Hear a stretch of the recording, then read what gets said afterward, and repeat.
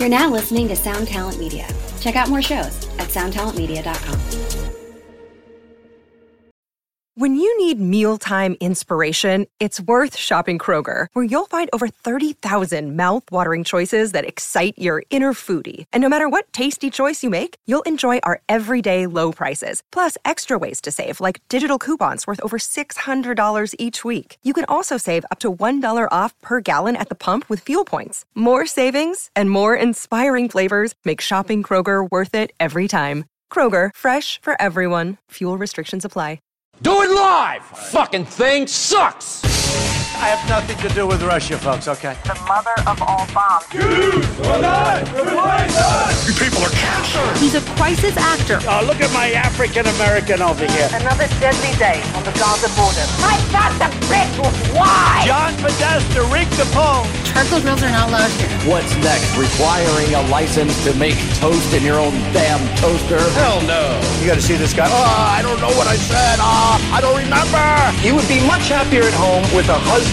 400 years? That sounds like a choice. Let the devil rape your children, America! I want to build a wall. We'll get a whole lot of motherfucking gangsters! Are you African American? I don't know what you're implying. And what is a lepo? Bing, bing, bong, bong, bing, bing, bing. I'll take away!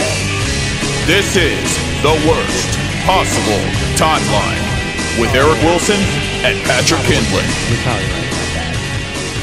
So what's the name of our gamer channel? Is it the Gamer's Chair or is it the Incel Hour? What do you want to do? How about Gamer AIDS? I think the two of us having gamer chairs and being bad at video games is truly great.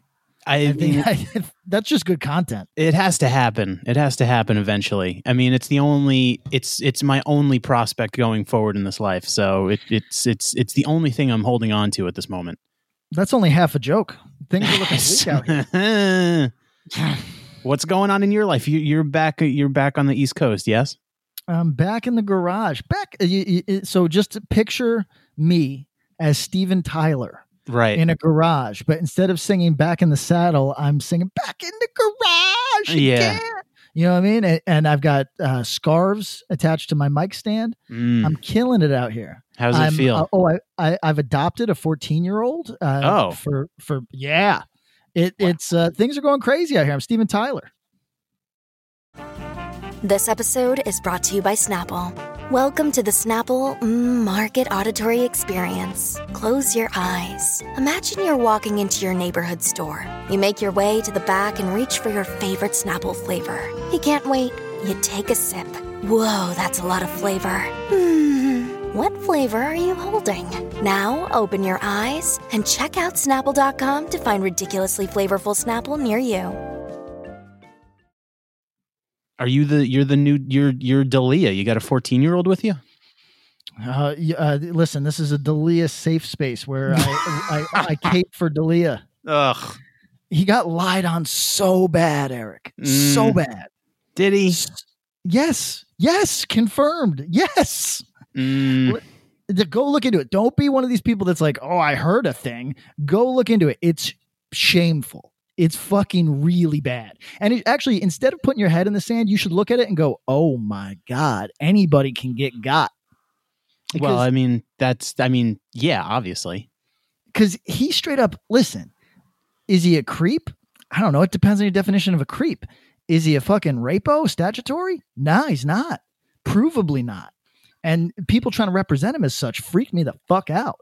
Like really, like I watched it like I was in like Soviet Russia or some shit, like being like, oh no, this is fucking forced confessions and shit. Because like I told you, the one person that decried him was like, I was a senior, and then one tweet later, in college, and it's like, yo, come on, like that sort of shit is so foul, Eric. That shit's foul. What about, all right, well, this is worst possible timeline. Get off your fucking Hillary Clinton ass believe all women bullshit. You know that's fucking foul. Hillary is off mic right now with a gun to my head. I can't do it. Yeah, you're not committing to the idea that lying about a very serious thing is foul. I understand. Hillary is on the other end of a scope, and there's a red dot on my forehead as we speak. Eric, blink twice if you don't believe somebody that is overtly lying. This is not This is not a Such visual as medium. Amber Heard. Oh, well, that bitch is fucking lying. Did you see? Listen, let's be clear. You and I have no reason to cape for Johnny Depp. I could go the rest of my life without seeing Johnny Depp and be very happy. I don't give a shit about Johnny Depp. But, yo. So, listen, everybody, welcome to Worst Possible Timeline. I'm Patrick. Welcome. So, I'm Eric. Eric, how staged and or not staged, but unfortunately looks staged, is that photo? I guess I've lost you again. This is really fucking annoying. How staged? The Amber Heard thing? Yes. Staged. Beyond staged. Like, if somebody, if you, now you work in television, if you hired like a set building crew to make that set and they delivered you that, you might go, guys, it's not very authentic. You know what I mean? It was so staged. For anybody that doesn't know what we're talking about, Amber Heard and Johnny Depp are in a protracted legal battle, sort of. She has to jump in because he is suing a tabloid. And my understanding is he's suing a tabloid, and for that tabloid to win, she has to prove that she was telling the truth in the tabloid, which is that she was being abused. I think that's the situation. So they're busting out all this receipts on each other, and it's so pathetic. Like it paints the image of him as this aging alcoholic that like is just like slurring all the time, just a mess. And it paints her as a like a straight up, like severely bipolar lunatic. And aside from shitting in his bed, the weirdest part that has come up is this photo that is supposed to incriminate Johnny Depp, but looks so fraudulent that it only incriminates Amber Heard. It looks so bad, Eric. It doesn't make any sense because it's like, yo, if what does the picture that she put out there actually, so for everybody that doesn't know, the photo that she posted that's supposed to be incriminating of some sort of ill conduct, or I don't know what, bad behavior, I don't even know. It's a photo of like 3 lines of cocaine and a glass of whiskey, and then another photo of someone who I presume is Johnny Depp passed out on the floor, though you can't see his face. There's no, he's wearing goofy clothing, so that's the only thing that really IDs him, but it could not be Johnny Depp. But it's like everything is placed, like it is perfectly like, and like, it's not, the glass of whiskey's full, and like the lines of Coke are just, are neatly out. Like, did he do them? Like, I don't understand. Also, why is he using a tampon applicator to sniff cocaine? Yeah, He's a multiple millionaire. Well, that's more maybe one of his quirky bullshits. I could see that maybe. That's pretty quirky. That's how Captain Jack Sparrow snorts his Coke. But like, what's the revelation there? That weird Hollywood guys like cocaine and booze? Is that shocking to a single human being on this planet? No, I mean, I guess it's to discredit him as a reliable source because he's got a substance abuse problem, which if it was going the other way would be looked down on so severely that he'd be murdered in the court of public opinion. But it is, listen, everybody, I'll go further than Eric. Eric has kind of a soft, I wasn't there, so I can't make a decision. I'll straight up say, if I don't see something with my eyes, I straight up am uncomfortable listening to 2 people I don't know give their accounts. Like, you are a Pixar, it didn't happen purist. I really am. I think it's so weird to believe everything you hear. I think that like nobody does, and that's why it just feels so crazy to maintain a thing that you literally don't believe. You just say you believe it because you have to say that publicly, and I'm just not playing that game. So I'm a pics or it didn't happen sort of guy, but Amber brought the pics, and again, I wasn't there. Maybe this is how Johnny does, but it looks so fucking fake. It's fake. It looks like embarrassingly fake. Like I would have done a better job for sure. So I don't know, that it made my day though, reading the comments. The comments were the funniest fucking thing I ever read, because firstly, the internet's full of junior detectives that bust out photos of her holding the mug that's in the photo. You know, like it looks like her personal mug, and then the tampon applicator, and then there's people, I don't know how you would prove this, but there's people that claim that the license being used to cut up the cocaine in the photo, it's face down, so you can't see the ID of the person whose ID it is. There's people that claim that that's Amber's. Now, I don't know how they would prove that. Maybe they scan the ISBN on the back of it themselves. But if that's true, this is by far the sloppiest framing, like the frame up I've ever seen in my life.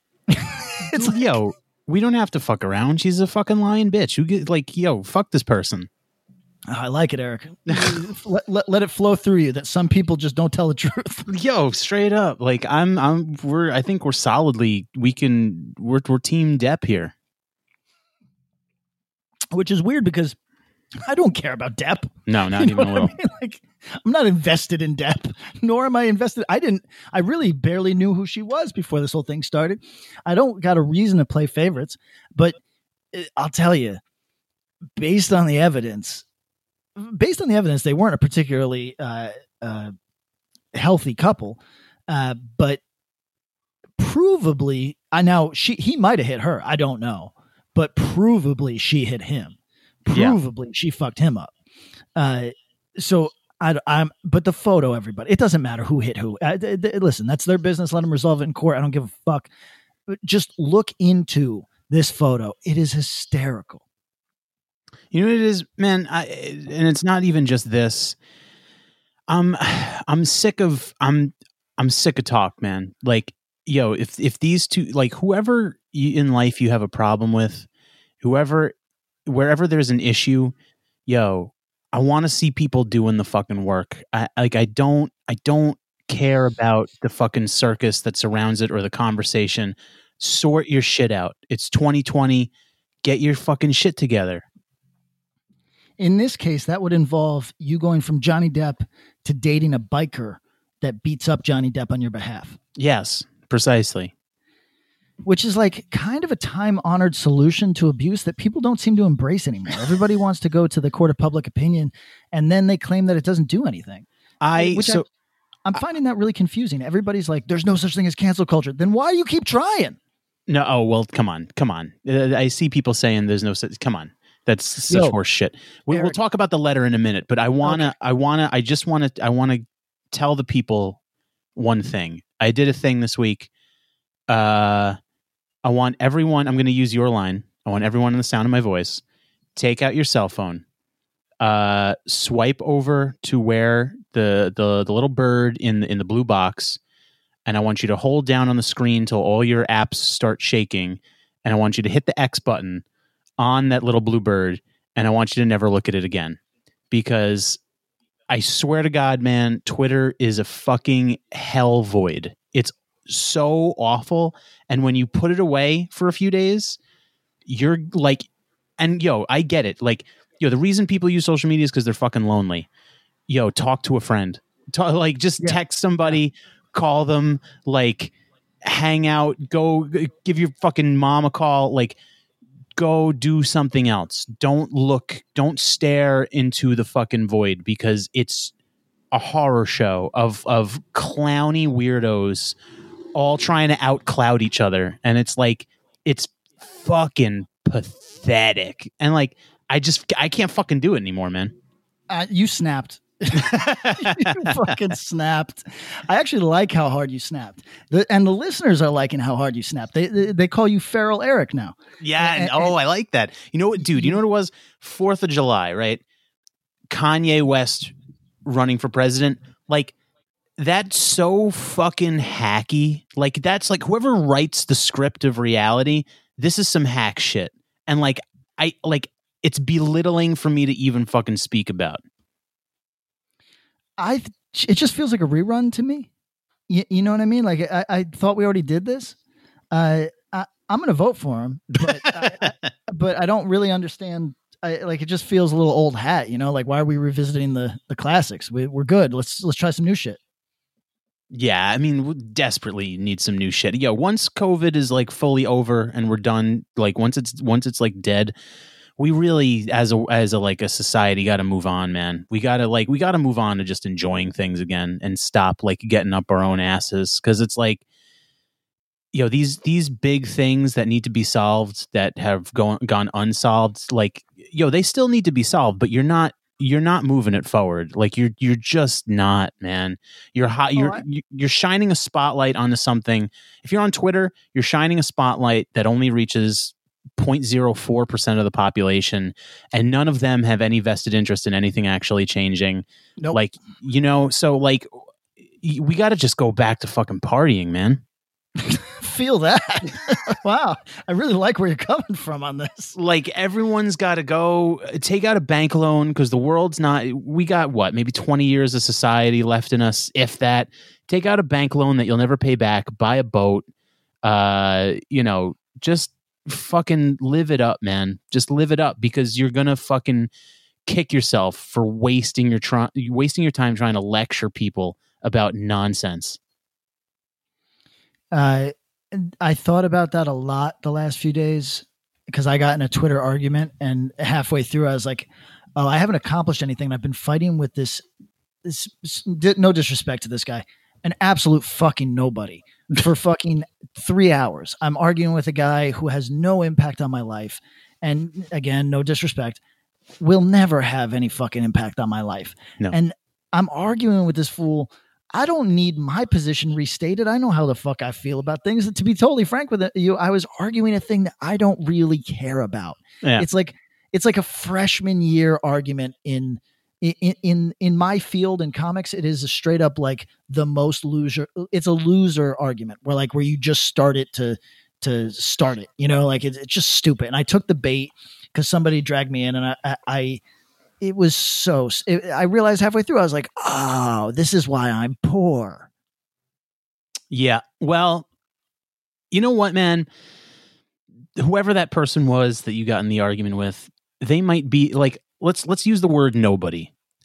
Yo, 99.99999% of the world are nobodies. And like, that's a fact. It's fine. It's not even like you weren't using it in an insulting way because it's not an insult. Like it's just like, we were talking the other day and you hit on a thing that like, yo, people feel like they're supposed to be achieving more. And it's like, yo, if you can achieve like any small thing that you achieve is monumentous in these days because shit's out here is fucking hard. Like we have a generation of people believing that they're all supposed to be Kanye West or Barack Obama or something. And it's like, yo, 30 years ago, you would have been lucky to be manager of the hog rendering plant in Muleshoe, like that. And now, if you can get like 1,000 followers on Twitter and a nice social media job, yo, take the fucking bag. Yeah. Just be happy, yo. But here's my theory, Eric. I have a theory that the higher education system, whether you participate in it or not, has bled into the larger society. And I don't mean in the like. The kind of like what happened on Evergreen campus, the SJW youth. I'm not talking about that. I'm talking about this idea that was sold to people that are roughly like 30 and under right now. So there's this generation that was trapped by, actually, I would say that older than 32. So let's say 40 to 25 right now is generations that were trapped by higher education. They were sold a false bill of goods, predatory lending, and it was basically, hey, if you don't go to college, you're never going to be shit.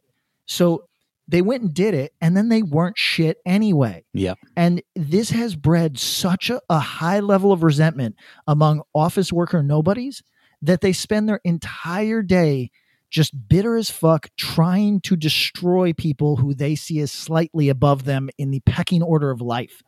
And nobody can dislodge this idea from me. If you are currently trying to cancel someone, I think I might have lost you again. want to know what your successes are in life. Yeah. And if you can name anything that would impress me, I'll personally drag the person you're trying to cancel out of their homes and I will guillotine them in the street for your amusement. But I do not see any fucking chance that you have done something impressive if you are spending your time trying to ruin someone else. Yo, if you're an office worker nobody, you got to like just be happy of the fact that you're not fucking a roofer in July. Yo, be happy you don't got prostate cancer. Yeah, that, you know what I mean? that fucking too. There's a lot yeah, to be happy about. There's a lot. Yeah, be happy you don't have a fucking colostomy bag. Yeah, I have been like really. Can we get into the letter? You know, I'm frothing to get into the letter. The letter. You know, we're going to get into it. It's probably going to be the meat of this episode. But like, I really just want to say, if you got a strong opinion about it, straight the fuck up. You're a loser. You're a loser. Agreed. So here's what you had. You had a bunch of boomers say, hey, there's not really a healthy discourse happening because it's become in vogue to attempt to ruin somebody's career and their financial well-being if they say something that you don't like, which really crushes debate and the furthering of any intellectual culture because everybody has to make rent. So if you are trying to deperson somebody and make it so they can no longer feed their child, then of course you're going to stifle conversation. And it's just a bunch of public facing, like there's public facing journalists, scientists, political pundits. It's all people just standing in some type of solidarity for classical liberalism. And if you're an idiot and listening to this and you're mistaking that for, let's say, neoliberalism or corporate Democrats or some bullshit like that, it's not the same, you fucking tit. It's not the same. Not even a little bit. The values that you have innately as somebody who has grown up in the Western world are classical liberal values. That's what they are. So, and you can convince yourself through your college courses or some shit that you don't value them. That you can say shit like free speech is a tool of the patriarchy. You can say dumb bullshit like that, but you can literally only say it because classical liberal values have been maintained by people who value them. So, So like, congratulations, you are the meme. So here's the thing. These 150, 170, whatever it is, names came out, and it included names that you might find objectionable. And that's the fucking point. The point is that there's going to be people there that you don't agree with. And there was a couple very weak-willed fucking losers who jumped off the list when they were like, J.K. Rowling's on the list. Oh no. Like, yo, that's the nature of the list. The list is that you're not going to agree with it. These could be your life enemies. It's not the point. The point is that you both believe that you have the right to speak. So the responses to this are so disgusting that it ruined my day. It's straight up like I was a hostile person yesterday because I was reading responses that were so disingenuous, so scumbaggy, so ill-informed that it just fucking ruined my day. I saw a reporter named Scott Bixby. I drafted a tweet directly at him and then realized that's what insane people do. So I put it away. But he was this idiot that was like, Eartha Kitt was chased to France because she couldn't live in the United States because she was blacklisted. That is cancel culture. And then somebody's like, hey, bro, is this you? And it's screenshots of him, reports that he has filed saying the private Twitter of this DNC staffer, it says Bernie has an ugly micro penis. And it's like, yo, you got that man fired seemingly intentionally for the enjoyment of sniveling, snarling weirdos online. And now you're pretending that that the bar that you have to pass to be canceled is that you have to be chased to another country. Yo, fuck you, Scott Bixby. I don't use this word light. You're an evil motherfucker. You're evil motherfucker. And I had to restrain myself from being like, hey, bro, you just set an impossible standard that you know that you'll never have to face, because you're always going to be the weasel that jumps to the side that's not getting yelled at. That's you. That's your nature. You're a fucking micro dick fucking weasel bitch. That's you. But to those of us that there's a chance that we might say something uncool, it's worth considering that the atmosphere that we have all fostered is highly inhospitable to divergent viewpoints, which is literally all the letter said. And if you disagree with that, stop listening to this podcast. You're an idiot. I don't give a fuck how you feel about the people on the list, although I will say that I saw some dreadfully underinformed fucking opinions about them. But if you have a problem with somebody saying the very obvious truth, which is, hey, this is a particularly hostile environment at the moment. The climate is bad for discourse, because if you have a divergent opinion, and we're not talking crazy, we're talking just slightly off the dominant paradigm, you're getting fucking murdered online. And when people are like, oh, it's not about you can't handle it, you can't, a couple millennials yelled at you online, sorry boomer. Listen, you fucking dishonest scumbag. No, that's not what it is. And people proved it. People actually said, like, people on the list had people write their employers, you proved the point. You know what I mean? Like, that's you congratulations, fuck, you proved the point. Yeah, I mean, we just live in a fucking world of like tattling fucking rats. And it's like, it's such ugly ass behavior. And I don't know how it became like smiled upon by their peers. I guess because they think they're doing like some moral justice, but it's like, you're a fucking rat. Like, you're a fucking you're just a fucking like Tony Maluk should fucking shoot you in the back of the head because you're a fucking stool pigeon. Like, it's such an ugly trait. It's so unbecoming. Like, I just like, I can't fathom myself ever fucking conducting myself that way. It's just, it's like goes against like everything that I fucking was raised to like understand about what it is to be like a fucking good, honorable, non-cuck piece of shit human being. So like, I don't know. This is just the way people get their fucking rocks off. This is like they're like, this is as far as their like understanding of activism goes. Like they're just like, person said bad thing, kill. And it's like, Eric, it's not even, it's like teacher, he said it. Yeah. He said it. Yeah. Like, you look like such a weasel. Yeah. It's embarrassing. Let me read something to you. Tell me. Do you know who Dashiell Hammett is? I don't think so. Was he? He was in the Star Wars prequels. That's right. He's the little bug-eyed small creature. So Dashiell Hammett was he wrote a bunch of crime fiction, like his not pulp character, whatever the fuck they call him, was the Continental Op, right? Who worked for like a Pinkerton style agency. He's really good. He was really good. And, but he was, I think he had some communist leanings or whatever at one point in his life.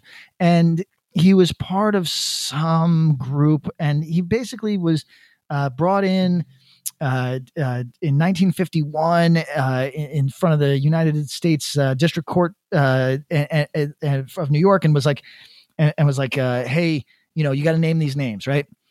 So he takes the Fifth Amendment, saying that he refused to identify the signatures and implicate the other people involved. Right at his eulogy, Lily Hellman said so he went to prison, and he submitted to prison rather than reveal the names of the contributors to the fund because, and I quote from Lily, he had come to the conclusion that a man should keep his word.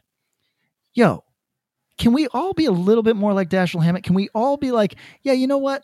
I'm not going to snitch on anybody right now. I'm going to resolve my fucking problems personally. Like, oh, maybe I don't want to go to jail for this guy that I don't even like in this organization that maybe I don't even value. But it would be lower than dirt to fucking implicate a fucking another man in this situation. It'd be lower than dirt. And that's what you people out there that are like, look what he said. You're evil, man. You don't know it, but you're evil. And I've reached my peak with it. Like, I've seen so many lies over the last few weeks. So many. It's getting so weird.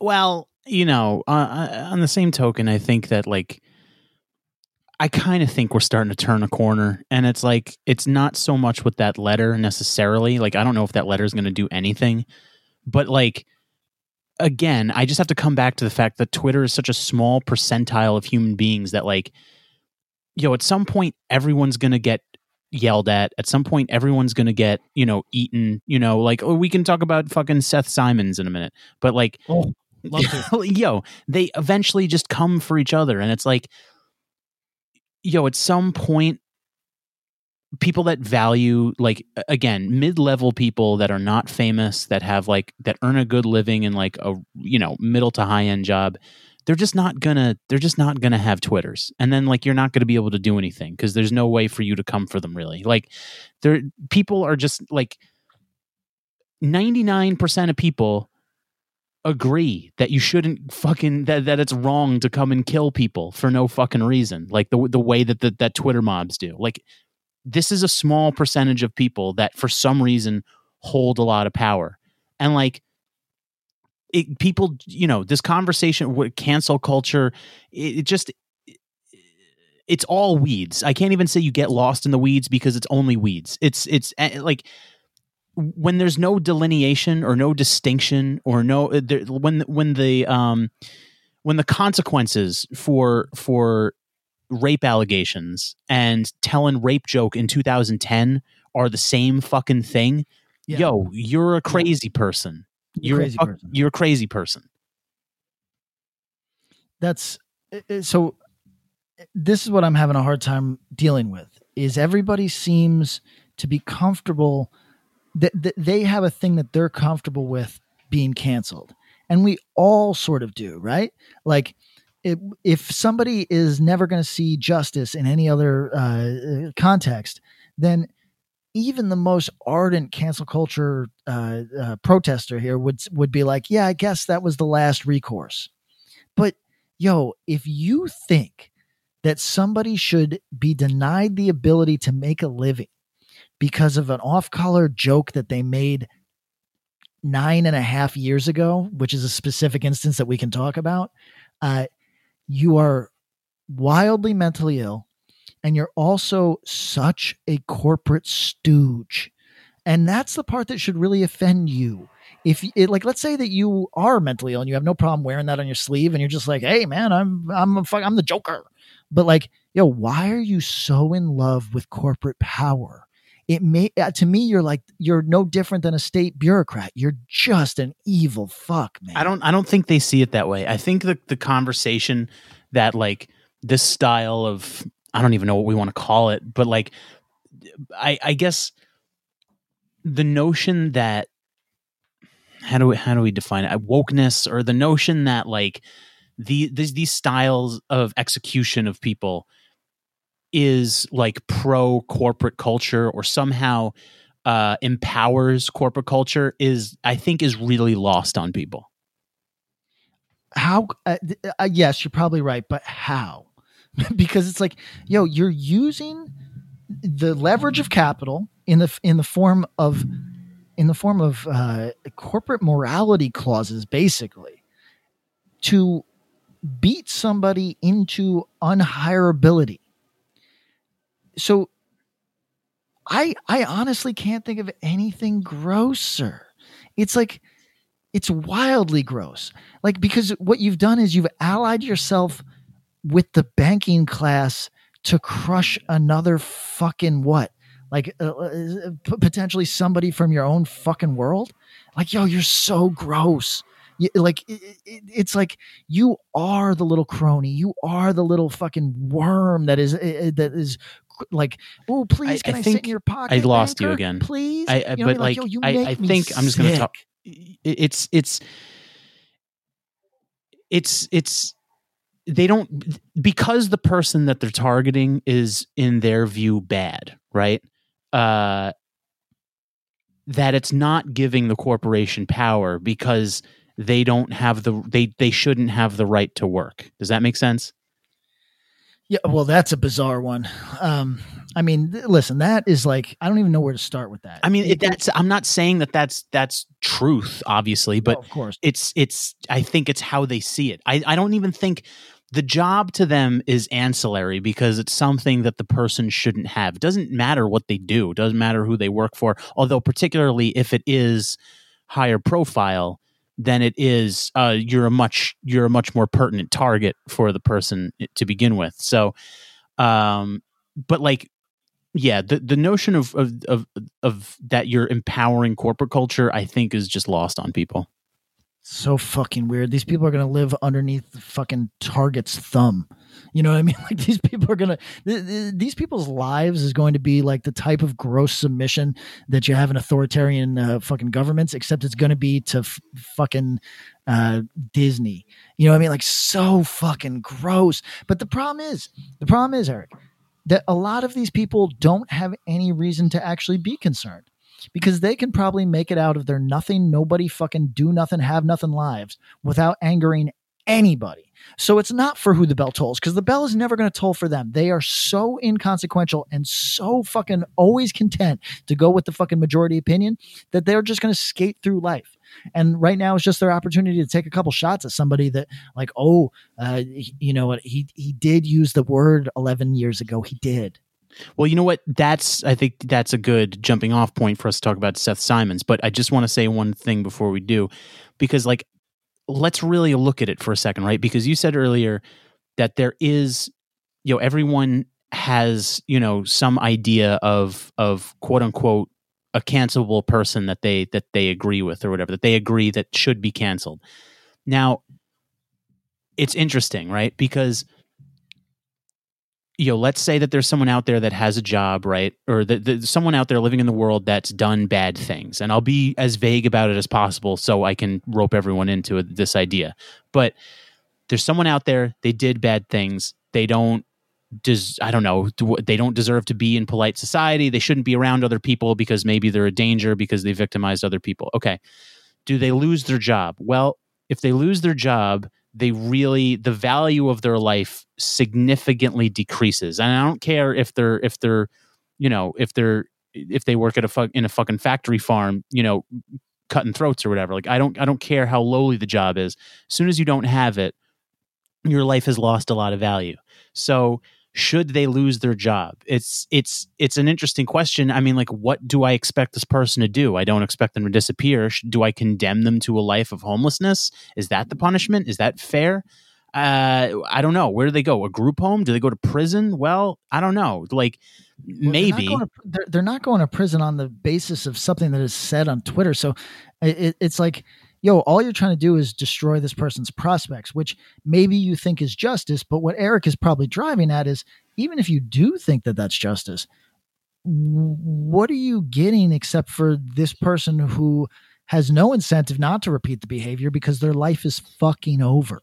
Yeah, well, it's that, and it's also just like, I was trying to drive it somewhere to connect it to just like about what we do with the undesirables in our society, and whether that's prison or whether that's like mental, you know, hospitals or whatever. Like, where do we expect the people that we don't fucking want to be around to go? Because that's generally like, if you're a criminal or if you're mentally ill to the point where you can't live outside of a group home, that's where you go.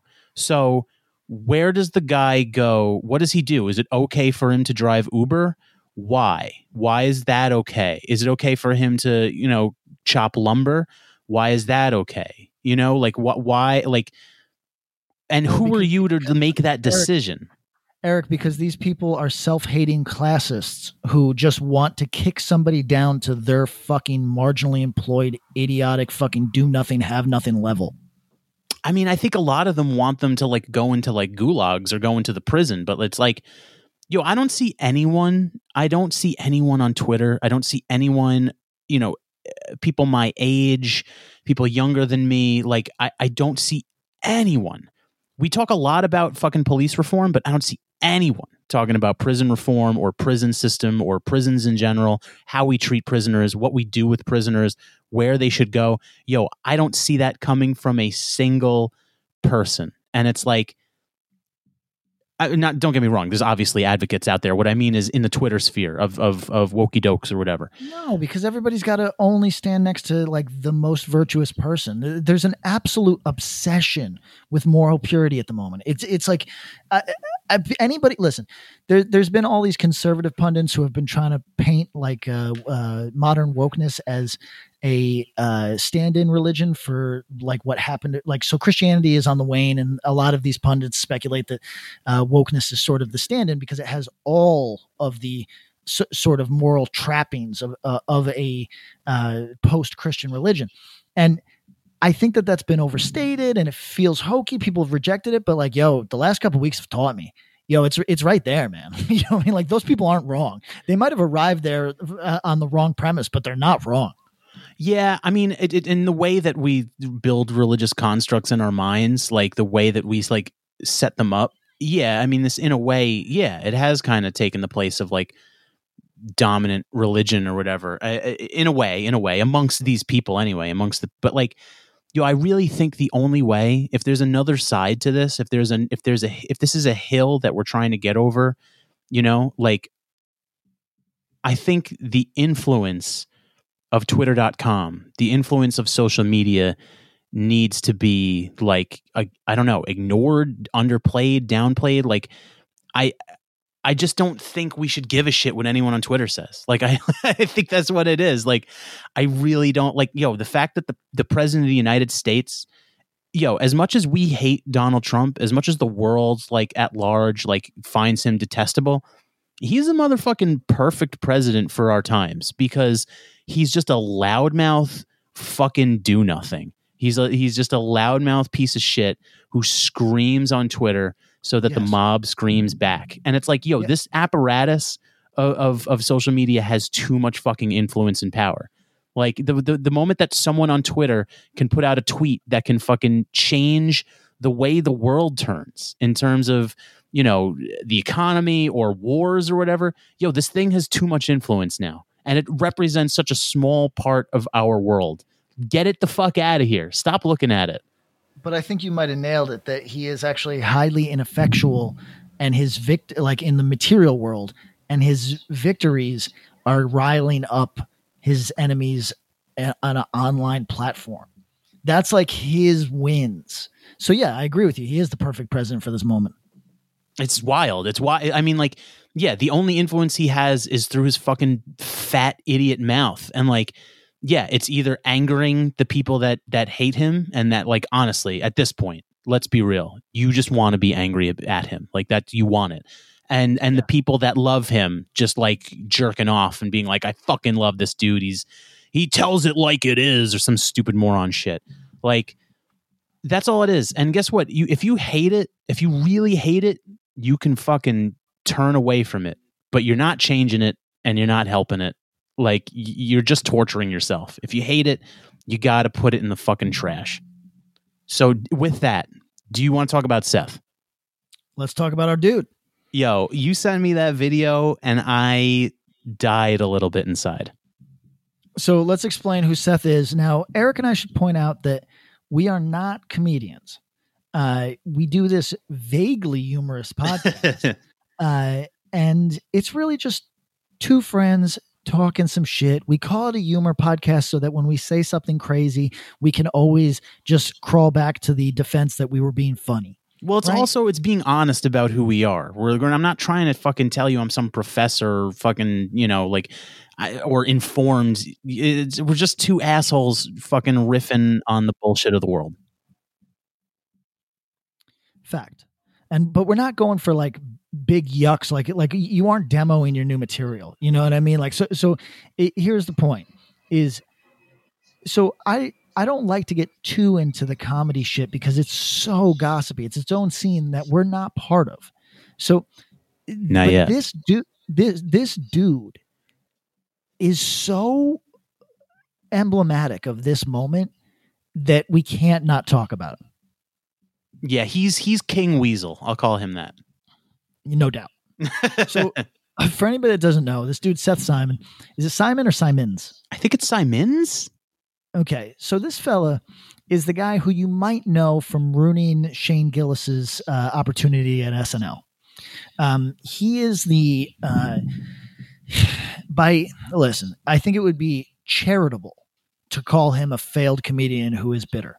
I think that would be an actual really kind read on this man. Yeah, he's not even that. He's a dude that, like, I can't imagine got further than open mics and, you know, had a UCB like thesis project.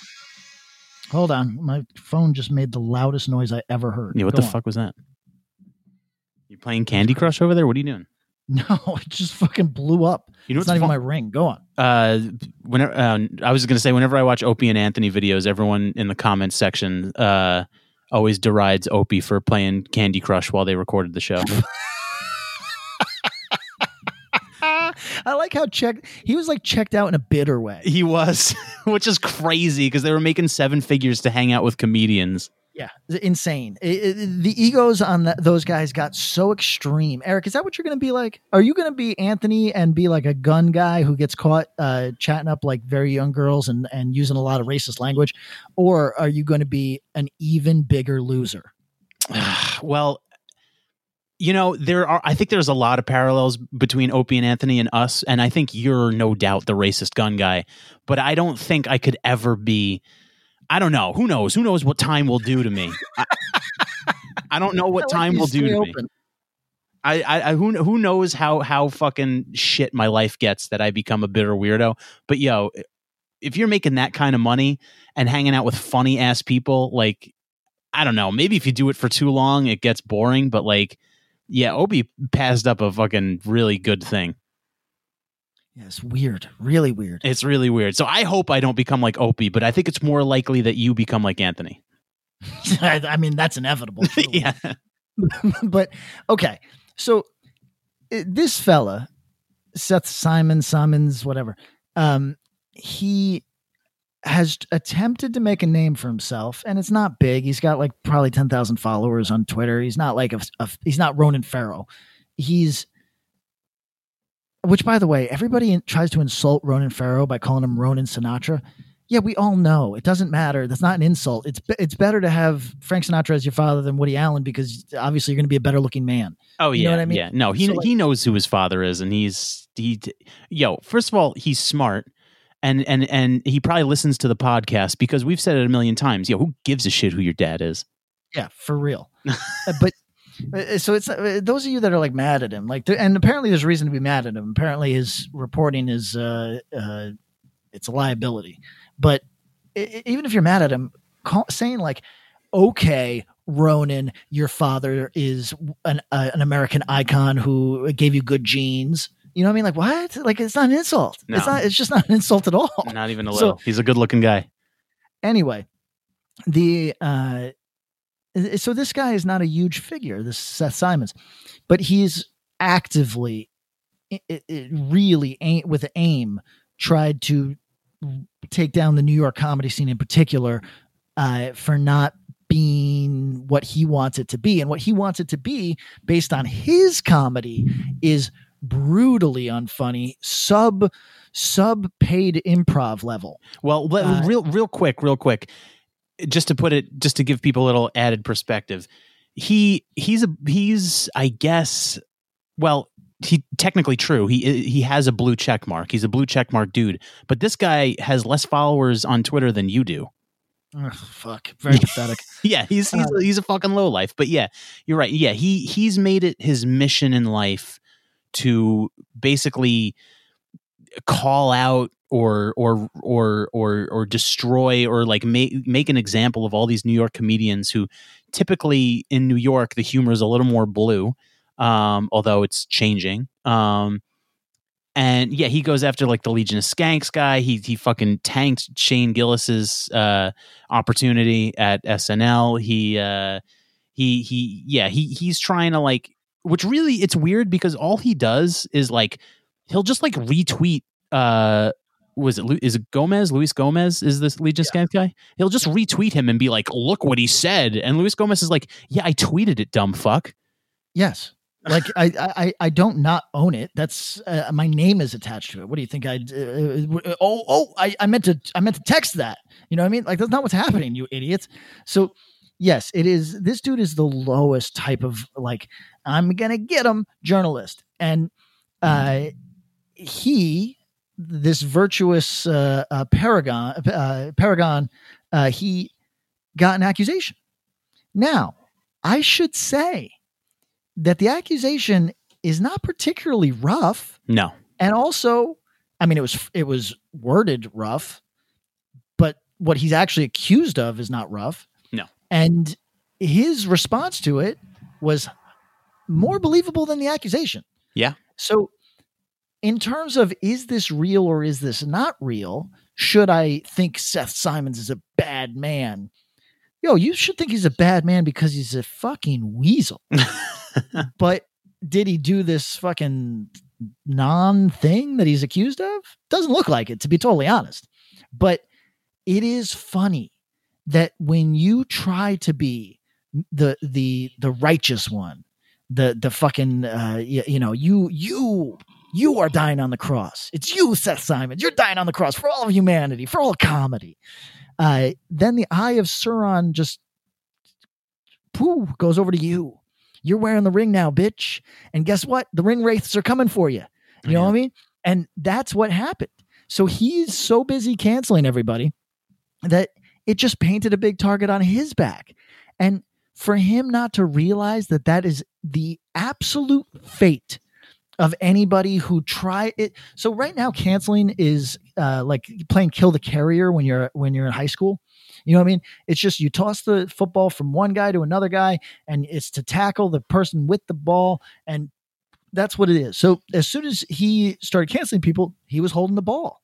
Oh, you better run quick, Seth Simons. Didn't run quick enough. You caught an accusation. So now his enemies are some of the funniest people on the planet. So imagine what the funniest people on the planet could do with your accusation. Yep. You know? And it is a joy to watch. I mean, and you know me, I hate a false accusation. Hate it. But watching this utter fucking weasel, scumbag, servile worm fucking get it is very funny. I mean, it's like the accusation basically amounted to that he's like a creepo when he's drunk, which is like, okay, you described 95% of the male sex. Well, it wasn't, it was more like, and creepo, I don't even know. It was like, oh yeah, he like basically that he was like trying to get sex off of this girl's former roommate who does not stand by this claim. And like, he was just, it wasn't even described as like pushy. It was just like, kind of like, what would you call it? Like too committed to that cause. Well, the word they used was sex pest. Yeah. Which I don't even think is an American term. I've never heard anybody in the U.S. use it. No. Actually, now that you say that, it sounds like French, or like you are sex pest. Like it sounds like a European insult. I think it's English, maybe. But yeah. But the point is that that's what you hit people with when you don't have like a real thing. Like you're just Aziz. She should have just said, "Oh, he's a total Aziz." It was was somehow less than Aziz. Yeah. Oh, definitely. Yeah, less than Aziz. Yeah. So like. So listen, did Seth Simons do this? No, he didn't do it.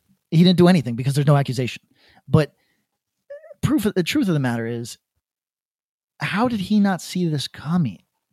Like, you can't put like that cross on your back is just a big target. You know what I mean? Because people see you being righteous and they go, "Oh, really? You weren't always righteous. What about this?" You know what I mean? And it's like, like, what is wrong with people? Well, I mean, like, just the note. Did he do it? I mean, did he do? Did he want sex from someone who just didn't reciprocate? Yo, hasn't that happened to everyone on Earth? Oh, no, you're not allowed to say that, Eric. Like he was like, "Hey, I'm into like I don't even know what the accusation.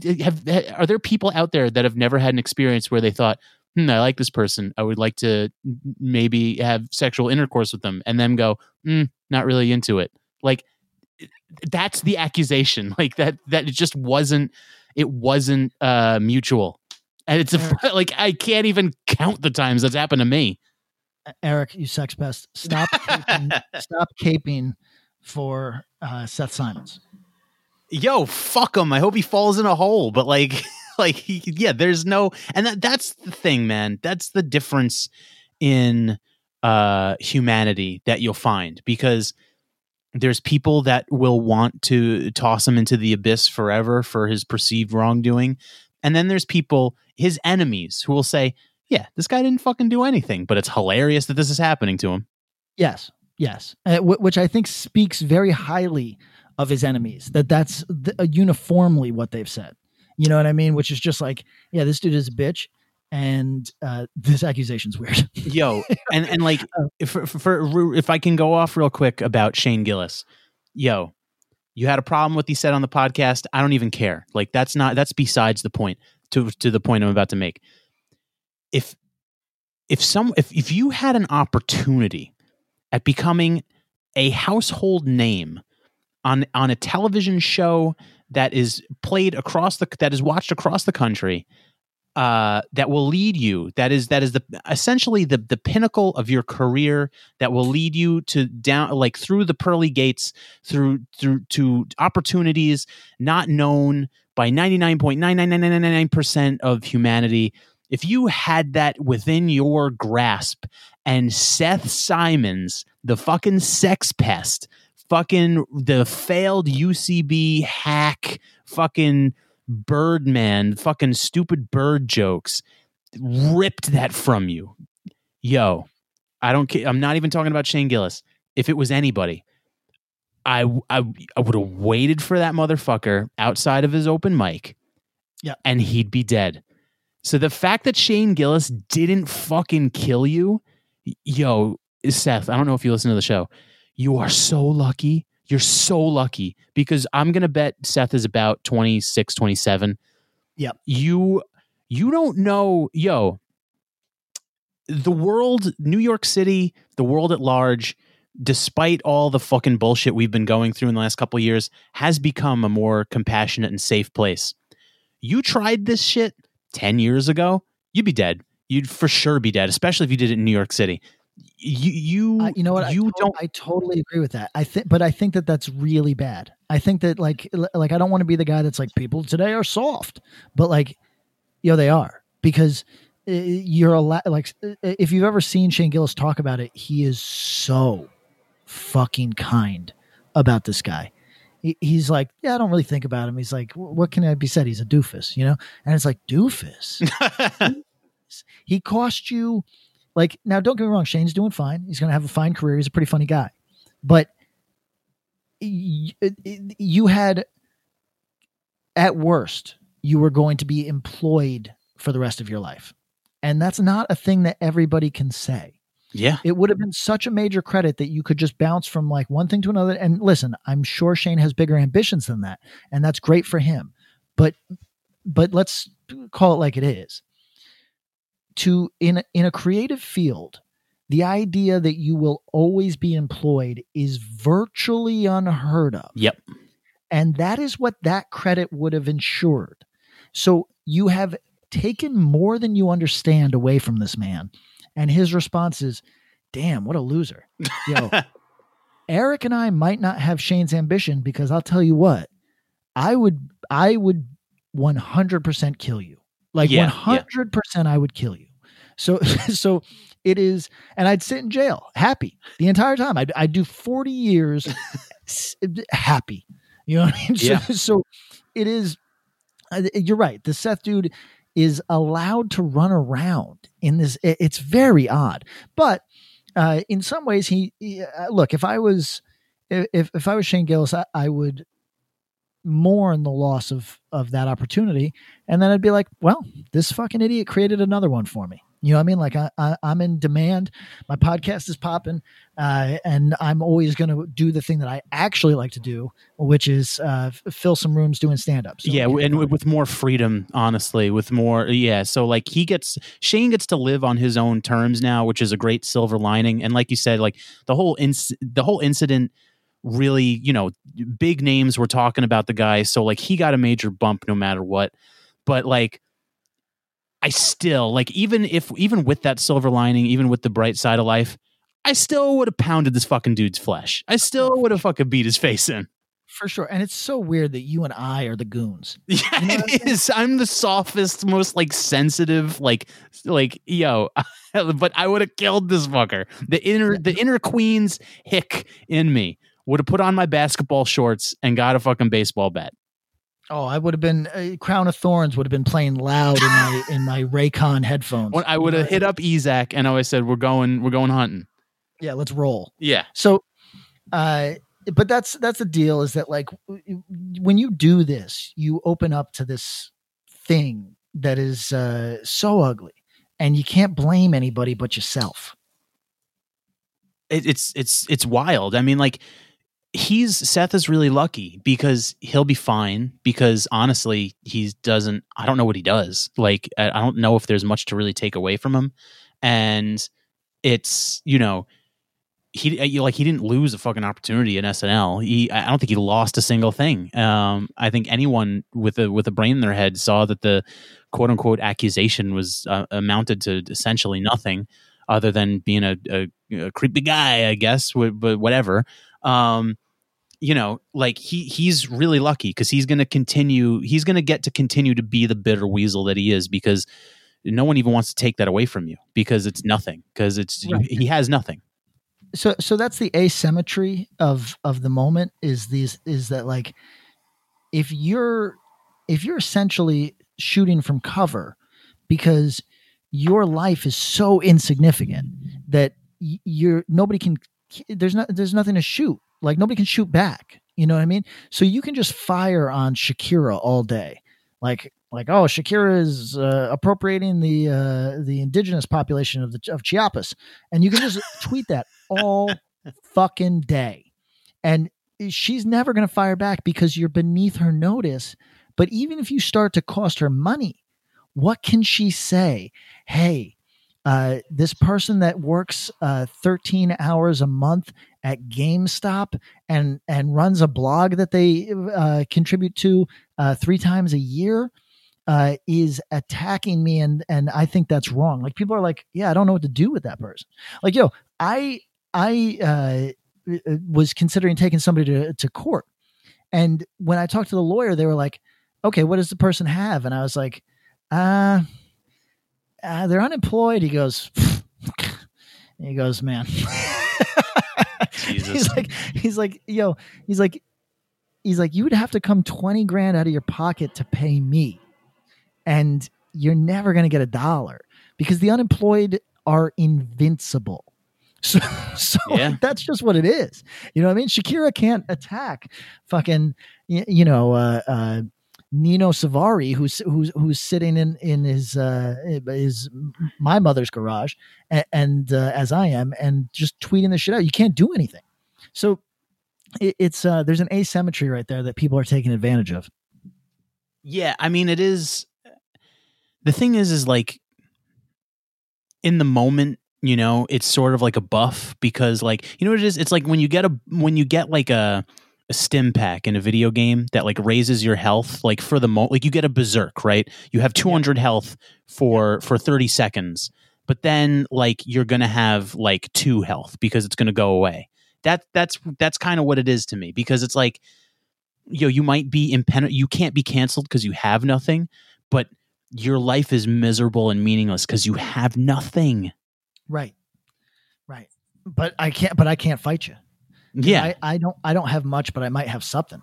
So now I can't fight you because it's just I really think, Eric, that there is such a backlash to what people perceive as celebrity culture, but they can only hit the near enemy. They can't bring down George Clooney, but they're bringing down the George Clooney of noise music. Do you know what I'm saying? Like, it's like like it's like they're attacking like the soft targets. Yeah. And it's just so pathetic to watch, man. Like, yeah, they're going after Noise Project shit fuck Clooney. Yes, right. Zyklon Clooney. Yeah. So it is it's just like, so like, everybody worry about yourself. Don't worry about what some fuck said. it's getting weird out here where you care so much about what some fuck said. Yeah, that's the thing, man. And we've talked about it on the show before, but like, I don't think I've ever cared what anyone on this earth has said. I don't think I've ever given a shit. You know what I mean? I just see you when I see other people. I just see myself. I don't know. I see other humans who I understand are flawed and great in their own way, and I love them. But like, you're just who are you? It's sort of like an emperor has no clothes thing, but for everybody. Like, nobody has clothes. Because like, oh no, Eric, if you're suggesting that we all fall short of the glory of God and we're fallible and we all have foibles that are almost endearing when taken in the larger context of a full life, I'm going to cancel your ass. Oh, okay. Well, like, because that's not right. You're an apologist for people who used an Asian voice on a podcast 12 years ago. Right. Well, it's interesting, right? Because that's what it is, man. It's all about who you can get, who's gettable, because there's plenty of fucking bad people in this world, done a lot of bad things. One of them is sitting in the Oval Office. You can't get his ass. So yeah, you go for the guy who you can, because he's also bad, I guess. Like, it's just it's just so weird. It's a weird way to spend your time on Earth. Like, go to the lake. Like, go take a woman out. Like, buy her a bagel. Like, go ride a bike. What are you doing?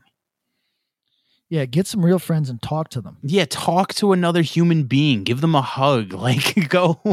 Like, I feel like these people are hurting, man. Like, I feel I agree with that. You're lonely. You're lonely and unloved, or you feel that way, and you're in pain, and you I don't know. You're lashing out like a beaten dog, and it's like, come to the fucking light. Delete Twitter from your phone and make real friends. Join a fucking D&D group. Do anything. Yeah, please. It's embarrassing. Eric, can I take the conversation in a different direction? Please. Do you know Mark Romanek? He was in the Star Wars sequels. Yes, he is the furry thing that rolls around. Right. So Mark Romanek started his career in the late 80s, mid 80s, doing videos for like sure, and Vogue, and Katie Lang, actually. And so he did the Closer video from Nine Inch Nails. He The More You Ignore Me, the Closer I Get. Ooh. The video, he did a ton of pretty iconic music videos. The Eels song, Novocaine for the Soul. You probably remember that one. A classic. Beck, Devil's Haircut. A classic. Fiona Apple, Criminal. A classic. His career is made right there. So anyway, this dude, he finally, after 20 years in the business, gets the feature film 1 Hour Photo. Have you seen it? Oh, with Robin Williams. You got it. And then he goes back mostly for years to music video, which is weird because people liked 1 Hour Photo. It wasn't a huge financial success, but people liked it. I remember that one being pretty, I remember everyone being like, whoa, Robin Williams can be scary. Right. Now, so it's a weird thing, but he's a highly visual dude. Okay, so the reason I bring his name up is because he directed the Can't Stop music video from Red Hot Chili Peppers. Now, anybody in our listenership who is on a computer and can listen to us while looking at a thing, I'd urge you to bring up the Can't Stop music video. So today, Eric, I wrote my first music video treatment. Oh, cool. Yeah, so a friend. Can I be in it? It's filming in LA, so I won't be in it. Oh, okay. But a friend's band wasn't in love with the material that they were getting. The director is somebody they trust, but they didn't necessarily trust his treatment. So they didn't necessarily love it. So they asked me to punch something up for them. I did so, and they liked it. It was a fulfilling couple hours. Now, I didn't know what a music video treatment looked like. So I ask a friend who directs them, hey, could you tell me what they look like? He goes, they don't really have scripts. They just have treatments. So I go to WeDirectMusicVideos.com on his recommendation, and it has a bunch of treatments for music videos. One of them is from Mark Romanek from Can't Stop, the Red Hot Chili Peppers song, which some of you will remember. And I don't know if you remember the video, but I kind of remember it. Okay, so first, Mark doesn't capitalize anything. I should really point that out. But here, I'm going to read parts of this. Okay? Yeah. The video will consist of a simply filmed performance piece intercut with concept footage based on the 1-minute scriptures of photographer and conceptual artist Erwin Worm. Red Hot Chili Peppers will perform in a clean, brand new, raw interior space. Concrete floors, spackled drywall, aluminum air ducts, unpainted gray doors, insulated heating pipes, utilitarian hanging fluorescent ceiling fixtures, etc. This refreshingly non-visual visual setting is intended as a stylish counterpoint. The images will be dry yet oddly strikingly composed, but within this format, the band's natural energy, camaraderie, and spirituality will shine. The band's performance will intercut with this is my favorite part, with an array of odd, naive, funny, deeply human, living sculptures that the band make of themselves. Using the simplest everyday objects, plastic buckets, pieces of fruit, children's toys, a folding chair, a cardboard box, water bottles, coffee cups, an aluminum stepladder, etc. Think about what he just said. An array of odd, naive, funny, deeply human. So, okay, hold on. The only color in this monochrome world will be the band's own street clothes and the objects used in making the human sculptures. The whole thing will have a Beatle-esque Help era sort of fun energy crossed with the 21st century art world sensibility. Please, everybody, go watch this video while I say it. I remember this video. I remember it now that you're describing it. So really, it was effective. He did his job. So, certain of the concept shots might have an innocent, blasé, magical realist quality, a series of little impossibilities. The minimalist setting will be unpretentious, deliberately banal, yet visually really cool for this reason. By the way, everybody, this is a report that this guy was already 15 years into his career, maybe more at this time, and this was just a total fucking formality. This is a book report at the end of the school year. Yeah. The lighting will be pleasing, flattering, but notably unflashy. The performance will be, this is good too. The performance will be cleverly filmed. What does that mean? Yeah, I mean, all I'm getting from this is he's saying a lot of nothing. The only visuals I've gotten is that you're going to film this video in a weird, a weird slop basement with people dressed as sculptures. Eric, here's all I got for it. From it. This will be a $130,000 music video done in a space that costs $15 an hour. Yeah. This is like they could use the service hallways of a mall to film them. They could use the basement of a bar. Yes. So the performance will be cleverly filmed with special setups for the song's distinct parts, the guitar solo, the lovely big vocals, Anthony's a cappella ending, which, by the way, is not a lovely part of the song. He's kissing ass now. But we will definitely include the mistakes and or outtakes, the band laughing at their flubs, etc. The final effect, this is a good part, will be charming, sexy, magical, and refreshing. Ugh. Everybody, please go watch that video. I can't get enough of that guy lying outright. I can't get enough. Dude, as someone who works with creative producers a lot, it's like reading like treatments about sometimes I won't get into a project until it's like kind of, already in like edit, and I'll be like, oh, this is great. But then like going through like pre-production like files and stuff and reading the treatments, I'm like, oh, this is embarrassing. Can I read more gibberish to you of a different show? Sure. So I ran this by my girl. My girl dropped out of law school because she got pregnant, but she was set to be a lawyer. and she's not an idiot. And I said, hey, can I read something to you that I saw online today? And you can just tell me what you take from it. I'm going to do the same for you, Eric. Tell me. Are you ready? Yes. There's something to be said for the vulnerability of abolitionist organizations to infiltration because of their usually decentralized nature. Oh, no. But I think this reflects more on Marxists not involving themselves in this fight to promote centralism rather than on abolitionism. I think as a Marxist-Leninist, a lack of democratic centralism and discipline means the community accountability and revolutionary justice processes are so many abolitionists crave are much more difficult to attain.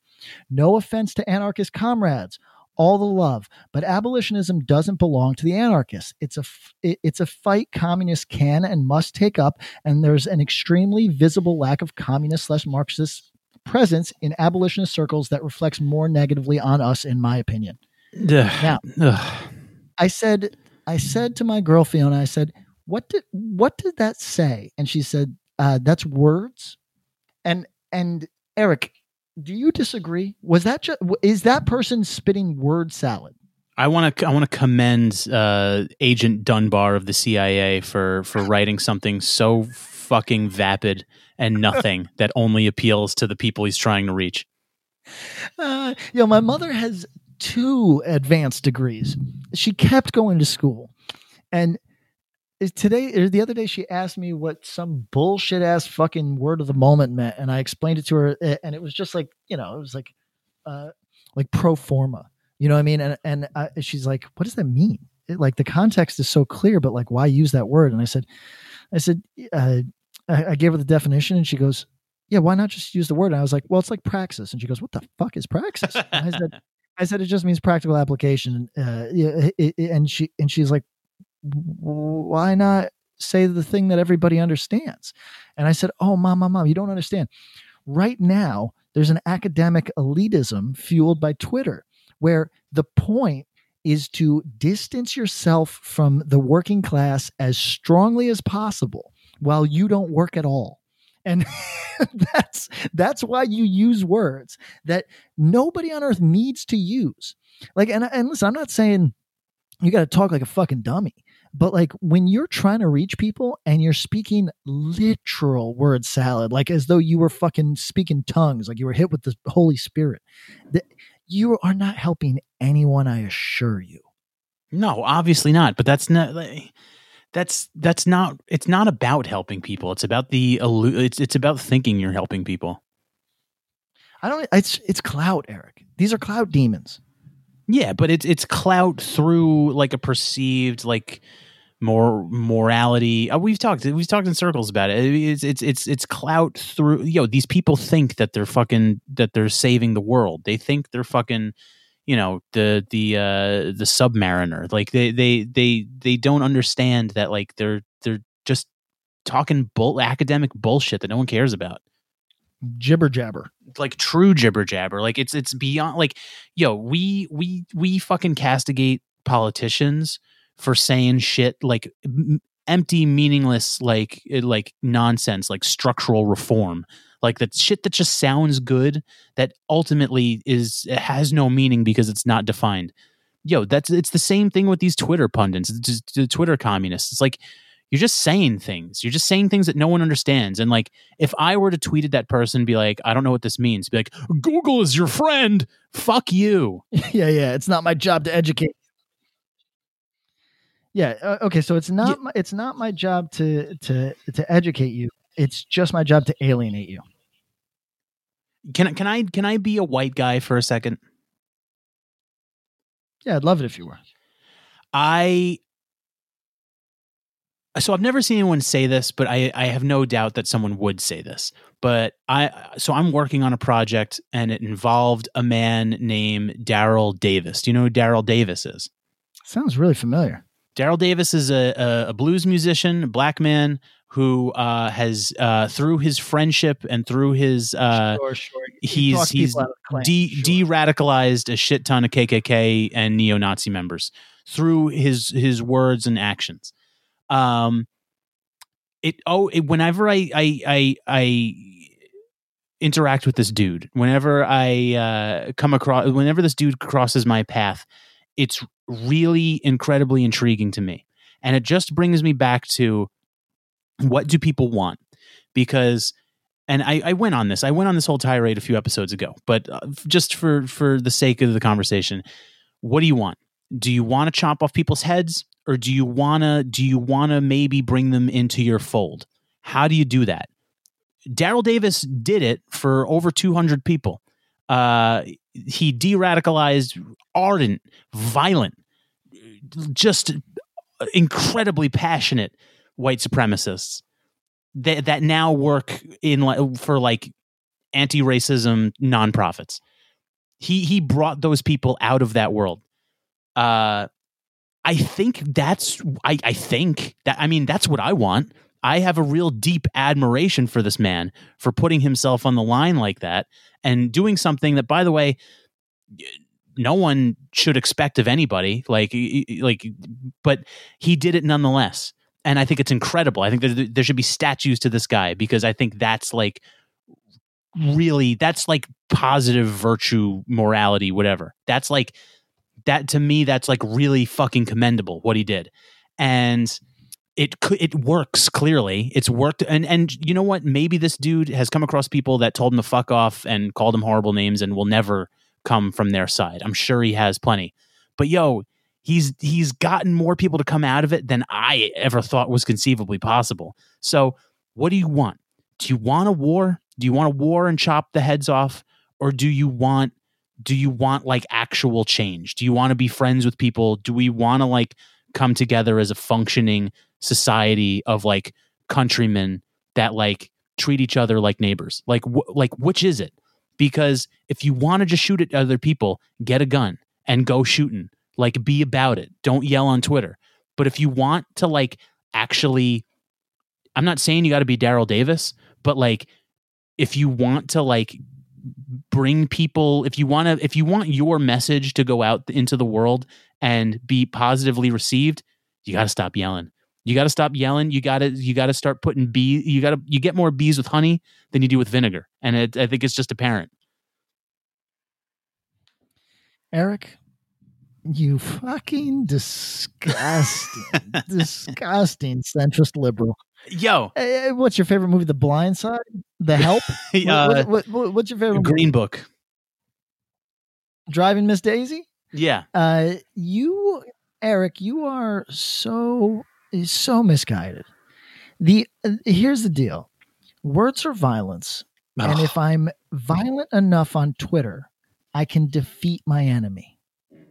Yeah, I think that's I mean, that's what it goes back to, right? We talked about like people don't actually want anything to change, and I think I think that's what it is. I think they'd rather just yell into the void of Twitter than actually like work to help anything. I'm not saying everybody. There are a lot of people that do on the ground real work, but I think the majority of people that scream and cry all day on Twitter, they don't want to do anything.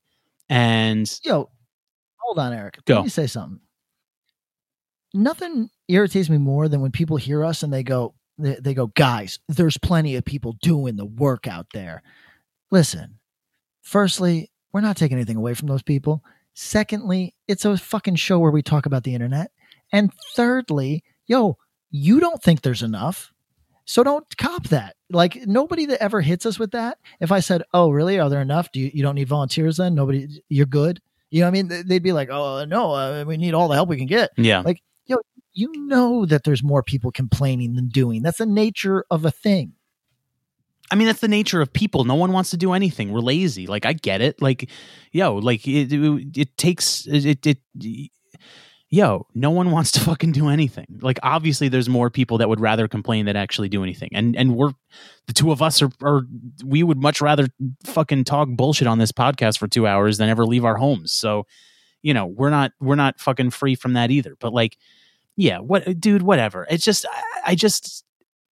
I don't think enough people ask what their intentions are, and maybe they don't know them. Maybe they don't. Maybe their intentions are, I want people to finally understand why I'm right and to come to my side. And if I yell and talk enough, or if I post enough academic shit or like if I'm alienated enough, if I'm unlikable enough. Yeah. If I'm condescending enough, if I tell you to anytime you have a legitimate question or you're unknowing about a thing, I'm really mean to you and tell you to go use Google, maybe then you'll like me. Yeah. Maybe if I'm unfuckable, I'll defeat racism. Yeah. Like it's again, people gotta ask what their intentions are, and then they gotta analyze if what they're doing is practically reasonably working towards their goals. Because maybe a lot of you just want to shoot people, and in which case, stop being a pussy. Get off Twitter and go buy a gun and go shoot at white supremacists or shoot your dad. Like I don't know. Go show up to Thanksgiving with a gun. Like shoot your dad. Yeah, shoot your dad in the face over the turkey. Go be about it. Stop half-stepping. Like, be about what you want. Like, either figure out how to get what you want, or just I don't know, fucking die in misery. Direct action. Write death to pigs in your father's blood at the Thanksgiving dinner table. It's the only way. It's the only, like, I'm sick of seeing people. I'm sick of people that aren't about what they're about. Like, if you want something, I want to see you putting in the work. I want you going out there to get it, because I'm tired, man. I'm tired of people just like wanting all the time and laying in bed. Go, like, life is fucking short, man. Go to work. Yeah, I got 6 jobs currently and I wrote a music video. What's your excuse today? Yeah. Now, here's the deal, Eric. If anybody listening to us has been on Twitter talking that bullshit and doesn't make their holiday this year a total hostage situation turned bloodbath, we know they're full of shit. No, you got to yell at Uncle Frank until he decides not to vote for Trump. No. What you got to do is you got to subtweet Uncle Frank, who's not on Twitter. You got to subtweet him until he sees the error of his ways. Yes. That and only then will we know a true bourgeoisie overthrow. Yeah. Well, the thing is, we don't want him to learn the error of his ways. What we mean by that is just to be shamed into suicide. Maybe if you subtweet your relatives into suicide, the revolution will really gain some momentum. Yeah. Well, here's the thing, man. Look, you're going to get canceled because you just suggested that your productivity determines your worth, and that's not fair. That's capitalism that tricked you into believing that. Oh yeah. Yo, don't you fucking feel better when you accomplish something? Like, is that really a capitalism psyop? Or like, do you truly feel content to like be a lazy piece of shit all day? Because like, it would drive me fucking crazy. I told you I was UBI guy until this lockdown. And now I think everybody needs to be in a mine. Yeah. Straight up, I think like I hate the armed service. And I think that I'm telling people to join the army, because whatever the fuck gets you out of your house, your brain engaged enough that you are not tweeting and you come home tired at the end of the day, do that. I don't care if it is. Have you ever seen the movie Mr. Majestic? No, that's one of the Lord of the Rings prequels. Yes, it's with Charles Bronson, and he's defending migrant farmers. And there's a scene where they shoot all the watermelons to like destroy the crop, like the bad guys. Anyway, the point is, Eric, we need a practical, on the ground solution to our national misery, and I think that labor camps will probably be a step in the right direction, because at least that way everybody's doing something. This is where our Marxism comes out. Yeah. We're bringing forced labor back into the conversation. Yeah, nationalize prison labor. Yeah, get in the mine, pig. That's what I'm saying. Eric, do we have it? What else we got to talk about today? Well, I just wanted. I just want to let you know that, it's over for you, because you're gonna get killed now. You're not going to be able to work your 6 jobs because everyone's going to come and take them from you. You are a piece of shit for suggesting that someone who does nothing all day is valuable. Doesn't have enough value. Mean? Did I get mixed up? You're a piece of shit for suggesting that someone that lays in their that just fucking wallows in their pig shit all day isn't inherently valuable. Oh yeah, I mean, I own it that I've sinned against the proletariat. Yeah, yes. Because can we talk about it for a second? Like, maybe I'm going like full weirdo conservative. Like, what worth do you what is your worth? Like, other than that, like you exist. Like, what do you offer to anybody? Are you asking me personally, or well, it's a broader question? Yeah, Eric, this is in general. If you want to say, well, you don't have to offer whatever. What do you offer to yourself? What are you doing for yourself to give yourself a nice life? Nothing? Eric, there's listeners of ours who are state workers or office workers who are totally happy with their lives because they have enough hobbies, they have enough passions, they have enough family that what they do is not germane to who they are and how they see themselves.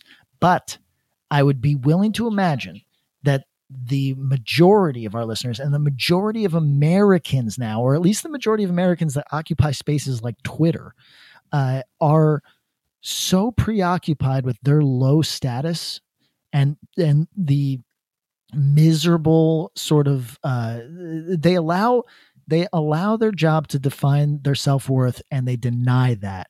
And if you embraced it, then perhaps you could crawl up that ladder and feel better. And don't get me wrong, I'm not saying like that corporate ladder is for fucking suckers, but at least you could climb up it. But by denying that it matters to you, but still allowing it to crush you spiritually, holy shit. Yeah. It's not like, I wish that my theories, I wish I had any credibility.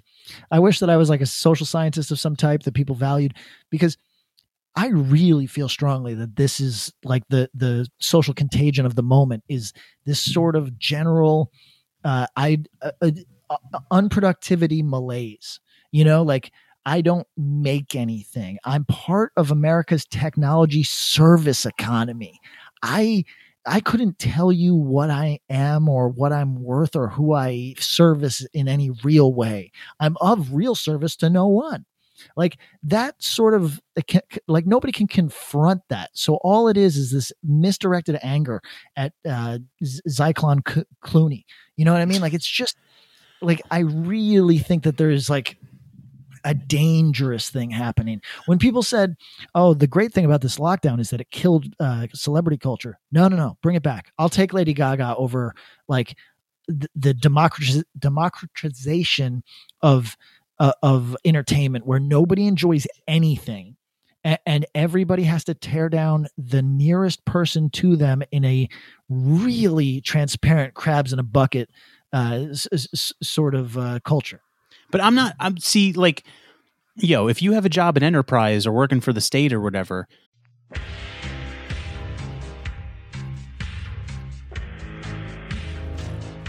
It is now 2024, and the choice is up to you.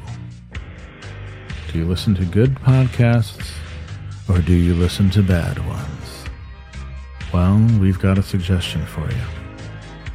How about you listen to a good podcast for the first time in your miserable life? I can think of one. Overnight Drive. Going strong. 11 years now. The podcast about nothing. Your favorite podcast's favorite podcast. Do you enjoy nothing? So do we. Why don't you come over and check it out and stop listening to other podcasts? Thank you.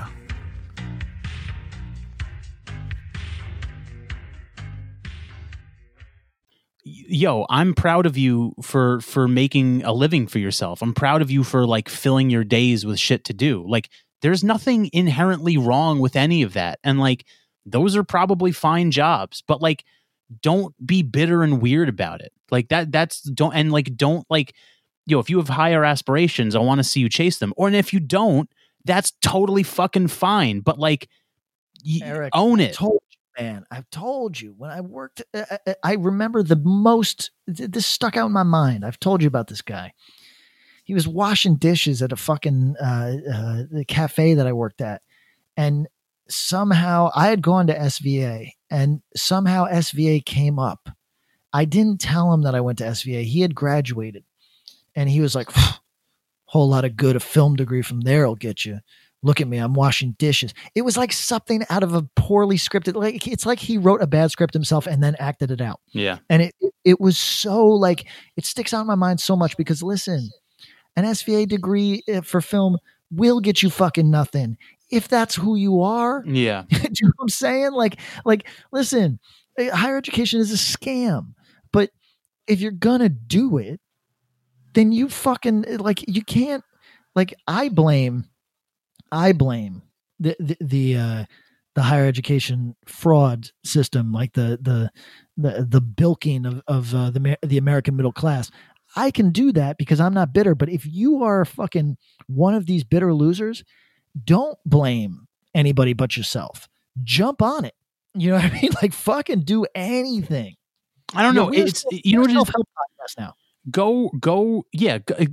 Do anything. Start a podcast. Do like if you have those higher ambitions, if you're chill with working in a bar for the rest of your life, then just be chill about it. There's nothing fucking wrong with that. But like if you have a degree, a high-end degree, from a university or whatever, work that job in the bar. And also in your free time, try and do something with that fucking degree. You a little bit owe it to yourself, or you don't. But be content with the person that you are and don't take it out on other people.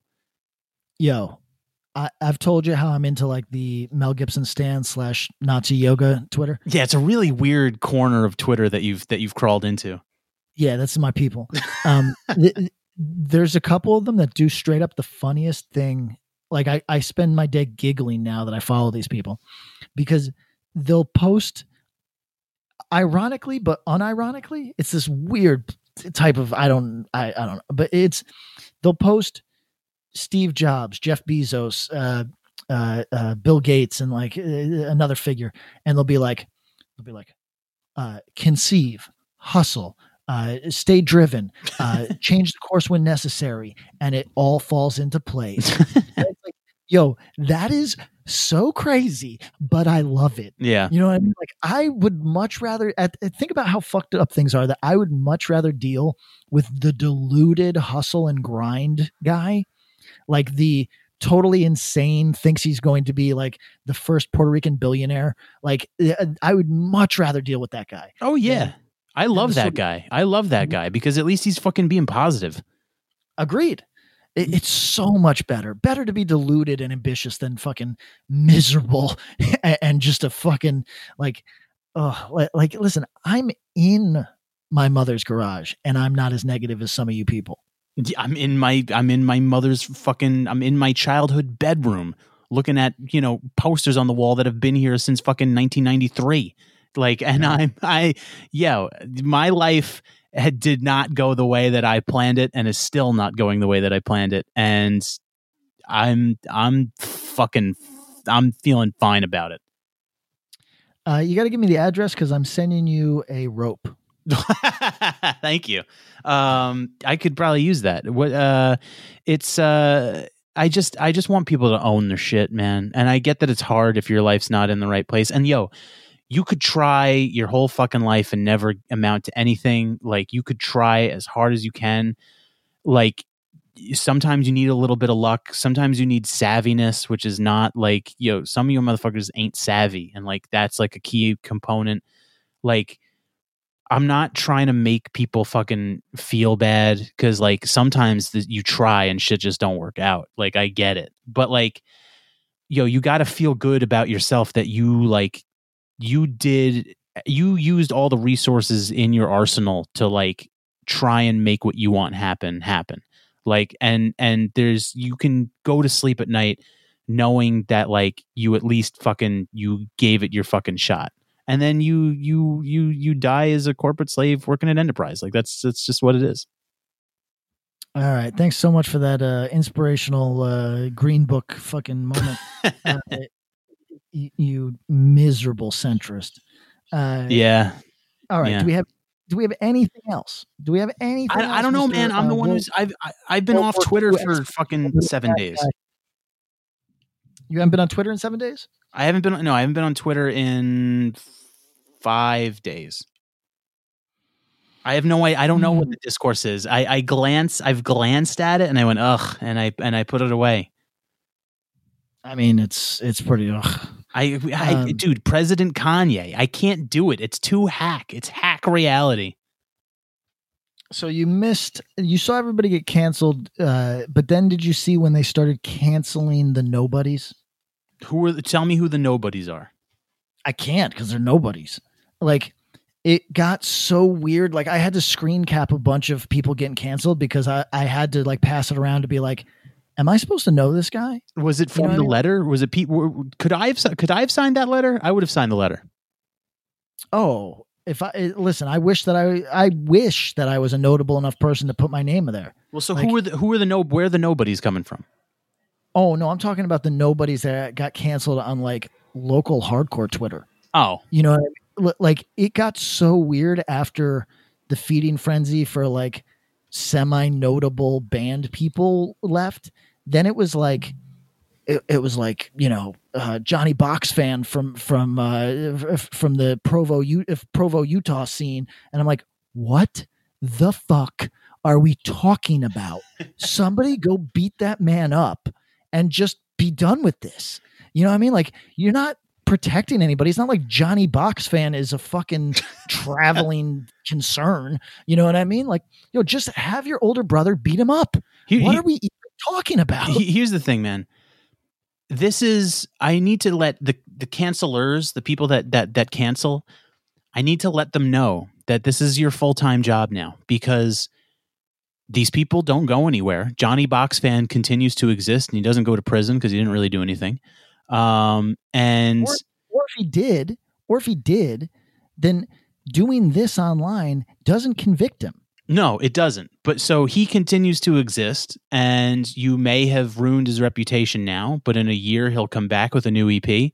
And this is your full-time job. You have to constantly remind the world what a piece of shit Johnny Box fan is, with 700 followers from the Boise, Idaho ska scene. Because it's whack-a-mole with men I've never heard of. Yeah, exactly. And this is now your place in life until you eventually get whacked. Right. Everybody, yes, eventually you will get whacked because, oh God, Eric, I wish I could use names. I don't want to bring anybody's fucking annoying ass down on us. I watched somebody get canceled. Like, I watched a woman get canceled. Okay. And then she broke out the receipts, which were so fucking incriminating of the other party. Ugh. that then there had to be this wild pivot. And I'll send it to you off air, Eric. I wish that I could, you know what? I might honestly frame this shit, or like I might go to Kinko's, print it out, have it framed, or have somebody do a needlepoint version of it, because it was art. Watching three people cancel each other, it was art. Like, it was so crazy watching, like they were playing hot potato with canceling. Yeah, that's no surprise to me. I mean, do you have anything to say about Ghislaine? She's a queen. She's going to live forever. I think that all the charges are false. Wow. Yeah, I think that she was, because she's a woman, I think that she probably had no sort of control over the situation. I think she was completely manipulated by Epstein. I don't think she has any agency of her own. And I think she should probably walk right out of that courtroom. Wow, interesting. How long do you give her? Yeah, there's like a death pool running on Ghislaine, but I think it depends on what kind of deal she cuts. You know, you know what it is. You want to know? You want to know my theory? I think she'll be fine because I think enough time has passed that everything has been scrubbed clean, and anything she says will always have like enough of an air of reasonable deniability that it'll never ever be proven in a court of law, and other than her own words. So I think what they've done is they've been able to clean everything enough to the point where even if she names names, which she won't, it's not going to have any real world effect. I mean, she could be like one of those fraudy serial killers that when they're brought in, they start saying like, I killed 300 people and there's like no evidence to it whatsoever. So it'd be funny if she went that direction and she's like Michael Stipe. You know what I mean? She just starts naming names. You know? Yeah. Like, she's like, the guy who played Urkel, like lead singer of Wham. Remember Wham? Yeah. Well, the lead singer of Wham was George Michael. Oh, was it? Yeah, it was. I guess. R.I.P. So it would be funny if she started naming just incredibly, because who can like the creator of Pokemon. Right. Who's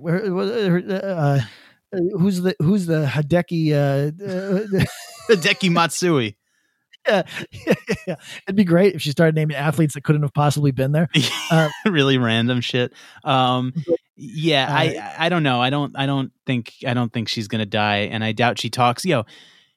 It's a conspiracy that I've never seen anyone really mention, but I think is just as plausible. What if Jeffrey just fucking was slipped out the back door?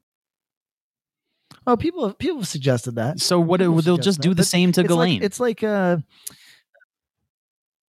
yeah, it's possible, but why would they risk that? It makes more sense to kill them.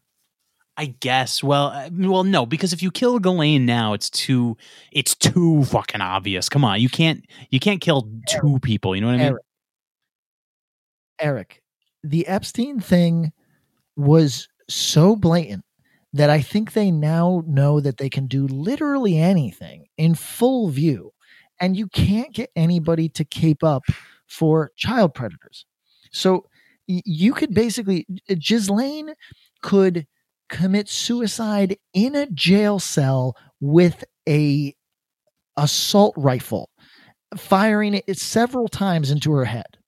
And people would be like, oh, they got her. And then do nothing. You know what I mean? Like, do nothing. Yeah. Well, I don't know. It's mildly interesting to follow. I don't even really fucking care anymore. Like if the lesson you hadn't learned is that the bad guys always win, like you're new. So like there's no, what are people hoping that Ghislaine is going to name the Clintons or name Trump or something? Like, this is not going to happen. The most you're going to get is Prince Andrew, and no one fucking cares about, he's low rung royal family. No one gives a shit about that old fucking pudgy fuck. No one gives a shit. And, he could fucking get AIDS tomorrow, and then everyone would be like, word. Yeah, it's not. But I mean, what everybody's hoping for, this is the new Russiagate, because everybody's like, it's like, I mean, most people are spent, but there's enough people that are like, oh, what if she names Trump? And it's like, what do you mean if she names Trump? We know that they were associates. You know what I mean? Like, what's she going to do? Be like, the photo wasn't photoshopped. You know what I mean? Like, okay, all right, well, thanks. Yeah, so like people want it to affect the election. Like, have you seen that Trump's financial records are now going to New York prosecutors? Oh yeah, let's do that thing where the embarrassing thing where we think anything mildly scandalous about Trump is going to cost him anything in his life. Yeah, there's the John Bolton book, and then there's the book that his niece wrote. No one cares. No one cares, everybody. No one. It's astounding. No one cares. Trump will have you beat as long as you are on Twitter all day. That's just what it is. Like, you don't even bother. So I'm not going to use any names today. I had a conversation with a musician. He's certainly more notable than I am. His publicist said, "Hey, we got you some opportunities for press, but they want to talk politics. Are you game?" And he says, no. You know why? Because he's like, yeah, I'm voting Biden. And unfortunately, saying that just makes people mad. You can't say, like, the only thing politically you can say is Trump is terrible. Also, Black lives do matter. Right. But like, if you say like if you take the very Eric fucking liberal worm fucking perspective, moderate ass fucking perspective, and say, oh, Right. hey, there's political realities that necessitate that as long as the system is standing, that we have to work within it. Otherwise, we're going to end up with Supreme Court justices that make decisions that the majority of Americans are uncomfortable with. Okay. You know what I mean? If you could say that and then lose all your fans because you're not extreme enough for them. Yep. So like, how fucking pathetic is this world that like by saying, listen, I am a loon. I'm going to vote for Kanye West. I'm a unmitigated loon that doesn't care about the future. You're deviating. You're deviating from Mothman. Yeah, well, I might do a Mothman ballot with Kanye as the vice president. Okay. So here's the thing. I know what I am. I accept it. If you pretend that you care about the future and you don't think that there's going to be a political reality for the next 4 years, you are lying, and you are wasting everybody's time. But unfortunately, you can't say that publicly. It's so weird. Imagine like, and the publicist knew what he was talking about. They're like, oh, that's a good point. You know what I mean? Because like, what are you going to say? Vote for the lesser of two evils. Like people jump out the woodwork and go, that's not punk. And it's like, yo, maybe it's not. I mean, certainly I'm too punk to vote. You know what I mean? Like I get it. Sure. But like, you know, the majority of you are not. I mean, I walk through the day as a deeply regretful Hillary voter. And you know what? I'll probably be a deeply regretful Biden voter. Fuck it, dude. Yo, Biden's not going to say, yo, if you have any fucking illusions that the president's going to fucking make your life better, jump off a bridge. Well, hold on. What was the lady that everybody blamed? Hillary. No. Jill Andrews? What was her name? Jill Stein. Jill Stein. I'm going to write in Kanye Jill Stein. Yo, that's what was trending when I saw that. It was what's trending. Kanye West with Jill Stein. Oh, really? Yeah. Somebody beat me to it. Well, people were ready to jump out and call Kanye West the Jill Stein of 2020. God, it's unfortunate that I'm a hack Twitter comedian now. And look, Kanye West is the Harambe of 2020, and that's not racial. See, like everybody wants to make that comparison, but we can't. I know, because it's just such poor form. Too much baggage there, man. I know. But yes, that's conceptually. Yes, he's a meme. Yes. A meme. We're voting for a meme. Yes, precisely. That's Yo, Kanye West, let's just, we've probably talked about it before, but let's just reiterate real quick. If you think the man has any deep convictions about anything, you don't understand the man. He is a brand. He is Pepsi. He's inserting himself in the conversation so he stays relevant. That's it.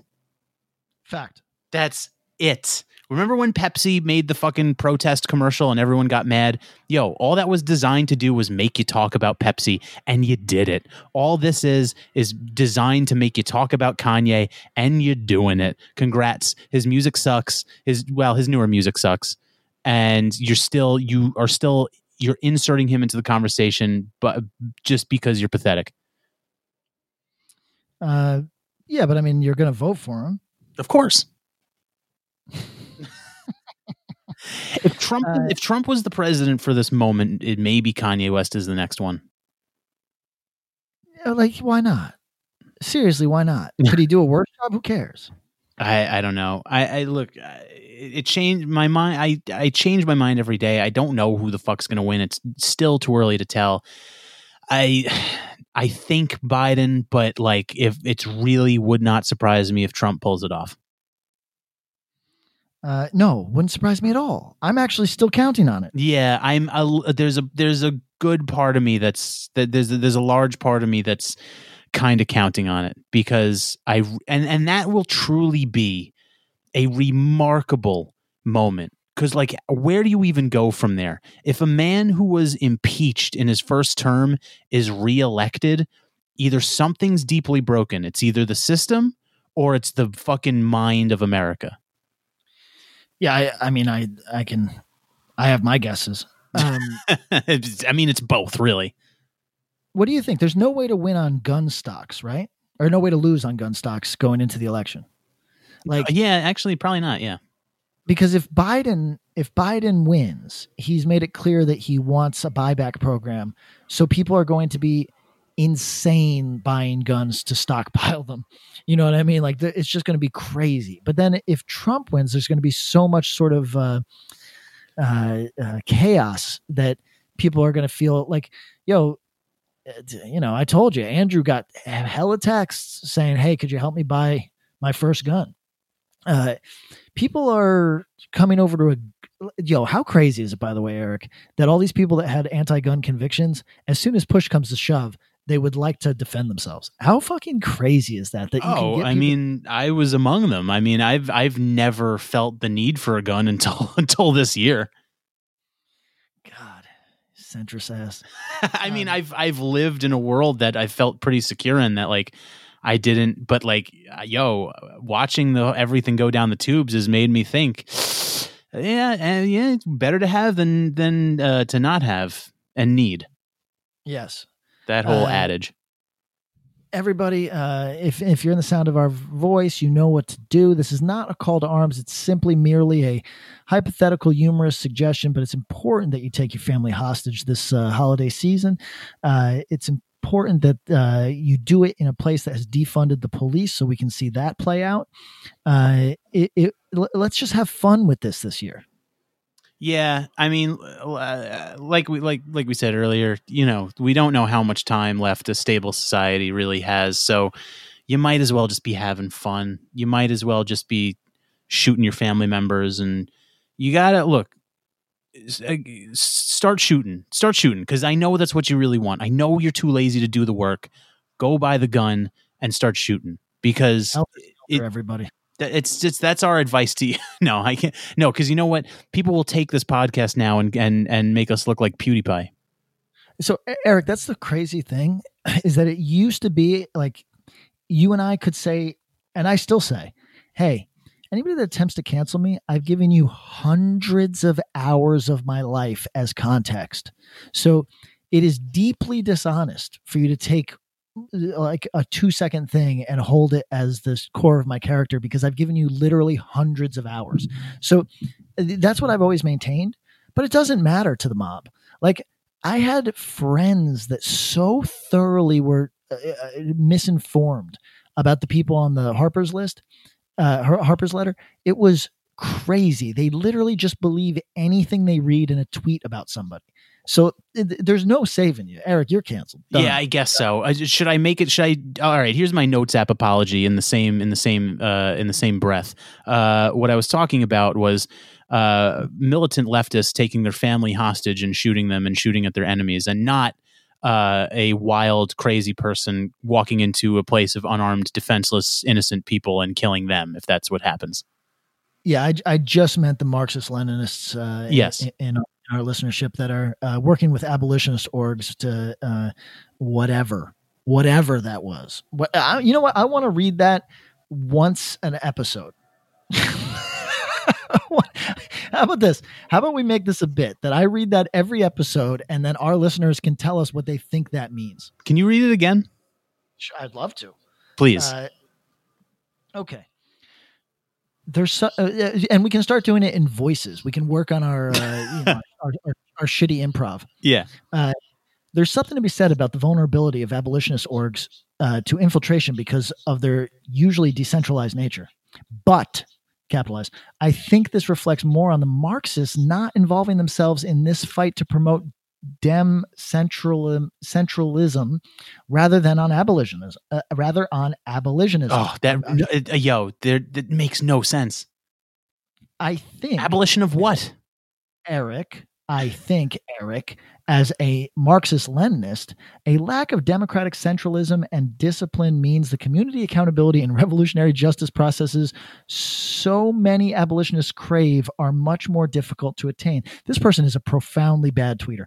No offense to anarchist comrades, all the love, but abolitionism doesn't belong to anarchists. It's a fight communists can and must take up, and there's an extremely visible lack of communist/Marxist presence in abolitionist circles, and that reflects more negatively on us, in my honest opinion.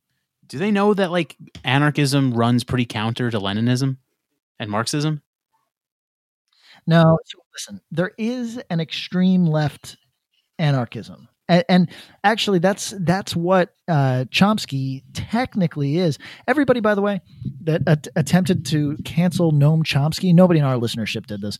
But no, so Eric, are you aware that like they were mad at him for signing the letter? Yes, putting his name next to J.K. Rowling, as though that fucking matters. We're gonna have a whole episode on J.K. Rowling. So. Are you aware that Noam has been a passionate defender of free speech rights basically since like the 1970s? I think that's the only thing I know about him. Yeah. So he famously, in the 1980s, I want to say, defended neo-Nazis' right to speak and right to proliferate those ideas. Now, I want to underline the name Noam Chomsky to you. I don't like this man necessarily, but it takes some real fucking bravery to be Noam Chomsky and to say, hey, I think that my ideological enemies who I consider dangerous and perhaps a real threat to myself, I think that in a free society, they have the right to speak. That takes stones, and all the critics of the Harper's letter do not have that. So no matter who signed that letter, I don't care if Himmler rose from his fucking grave to sign that letter. If your critique of that letter is to sort of deflect by making it about any individual on there, you're a fucking loser. And if you are trying to fucking cancel Noam Chomsky, a 90-year-old who has been in the trenches on the same topics that you pretend to care about, then you are a fucking loser. That is all I have to say regarding the letter. My boy, Noam Chomsky, who I don't even like and have found annoying since I was a child. But I do, I'm with him. More Nazi shit, me and Noam. He's like, fans of the pod know I don't read shit. He's like one of those names that's like, I don't like Howard Zinn or something. He's like, I know he's like this vaguely, not even vaguely. I know he's like this leftist liberal ideologue that writes books, depressing books about people being stupid and Republican whatever, people being assholes. Like I have no affinity for this man, but I agree with him on freedom of speech. Yeah, for sure. So whatever. Consider Eric and Pat. Consider WP Timeline we signed the letter. Yeah, we signed the letter. I co-sign, and J.K. Rowling is my TERF sister. Yes, TERF sister. Oh my God. All right. Anyway, I think that's all. You got anything else this week? No, I'm in the Northeast is a fucking nightmare, Eric. It's the fucking worst. It's the worst. It's like fucking 90 degrees and humid. I'm dying, bro. It's vindictive. Why do people do this? It might be one of the worst places on earth. Yeah, I agree with you. And I'm scared to go to lakes because now brain eating amoebas are the new murder hornets. Is that the new? Yo, you know what's crazy? We didn't talk about COVID once.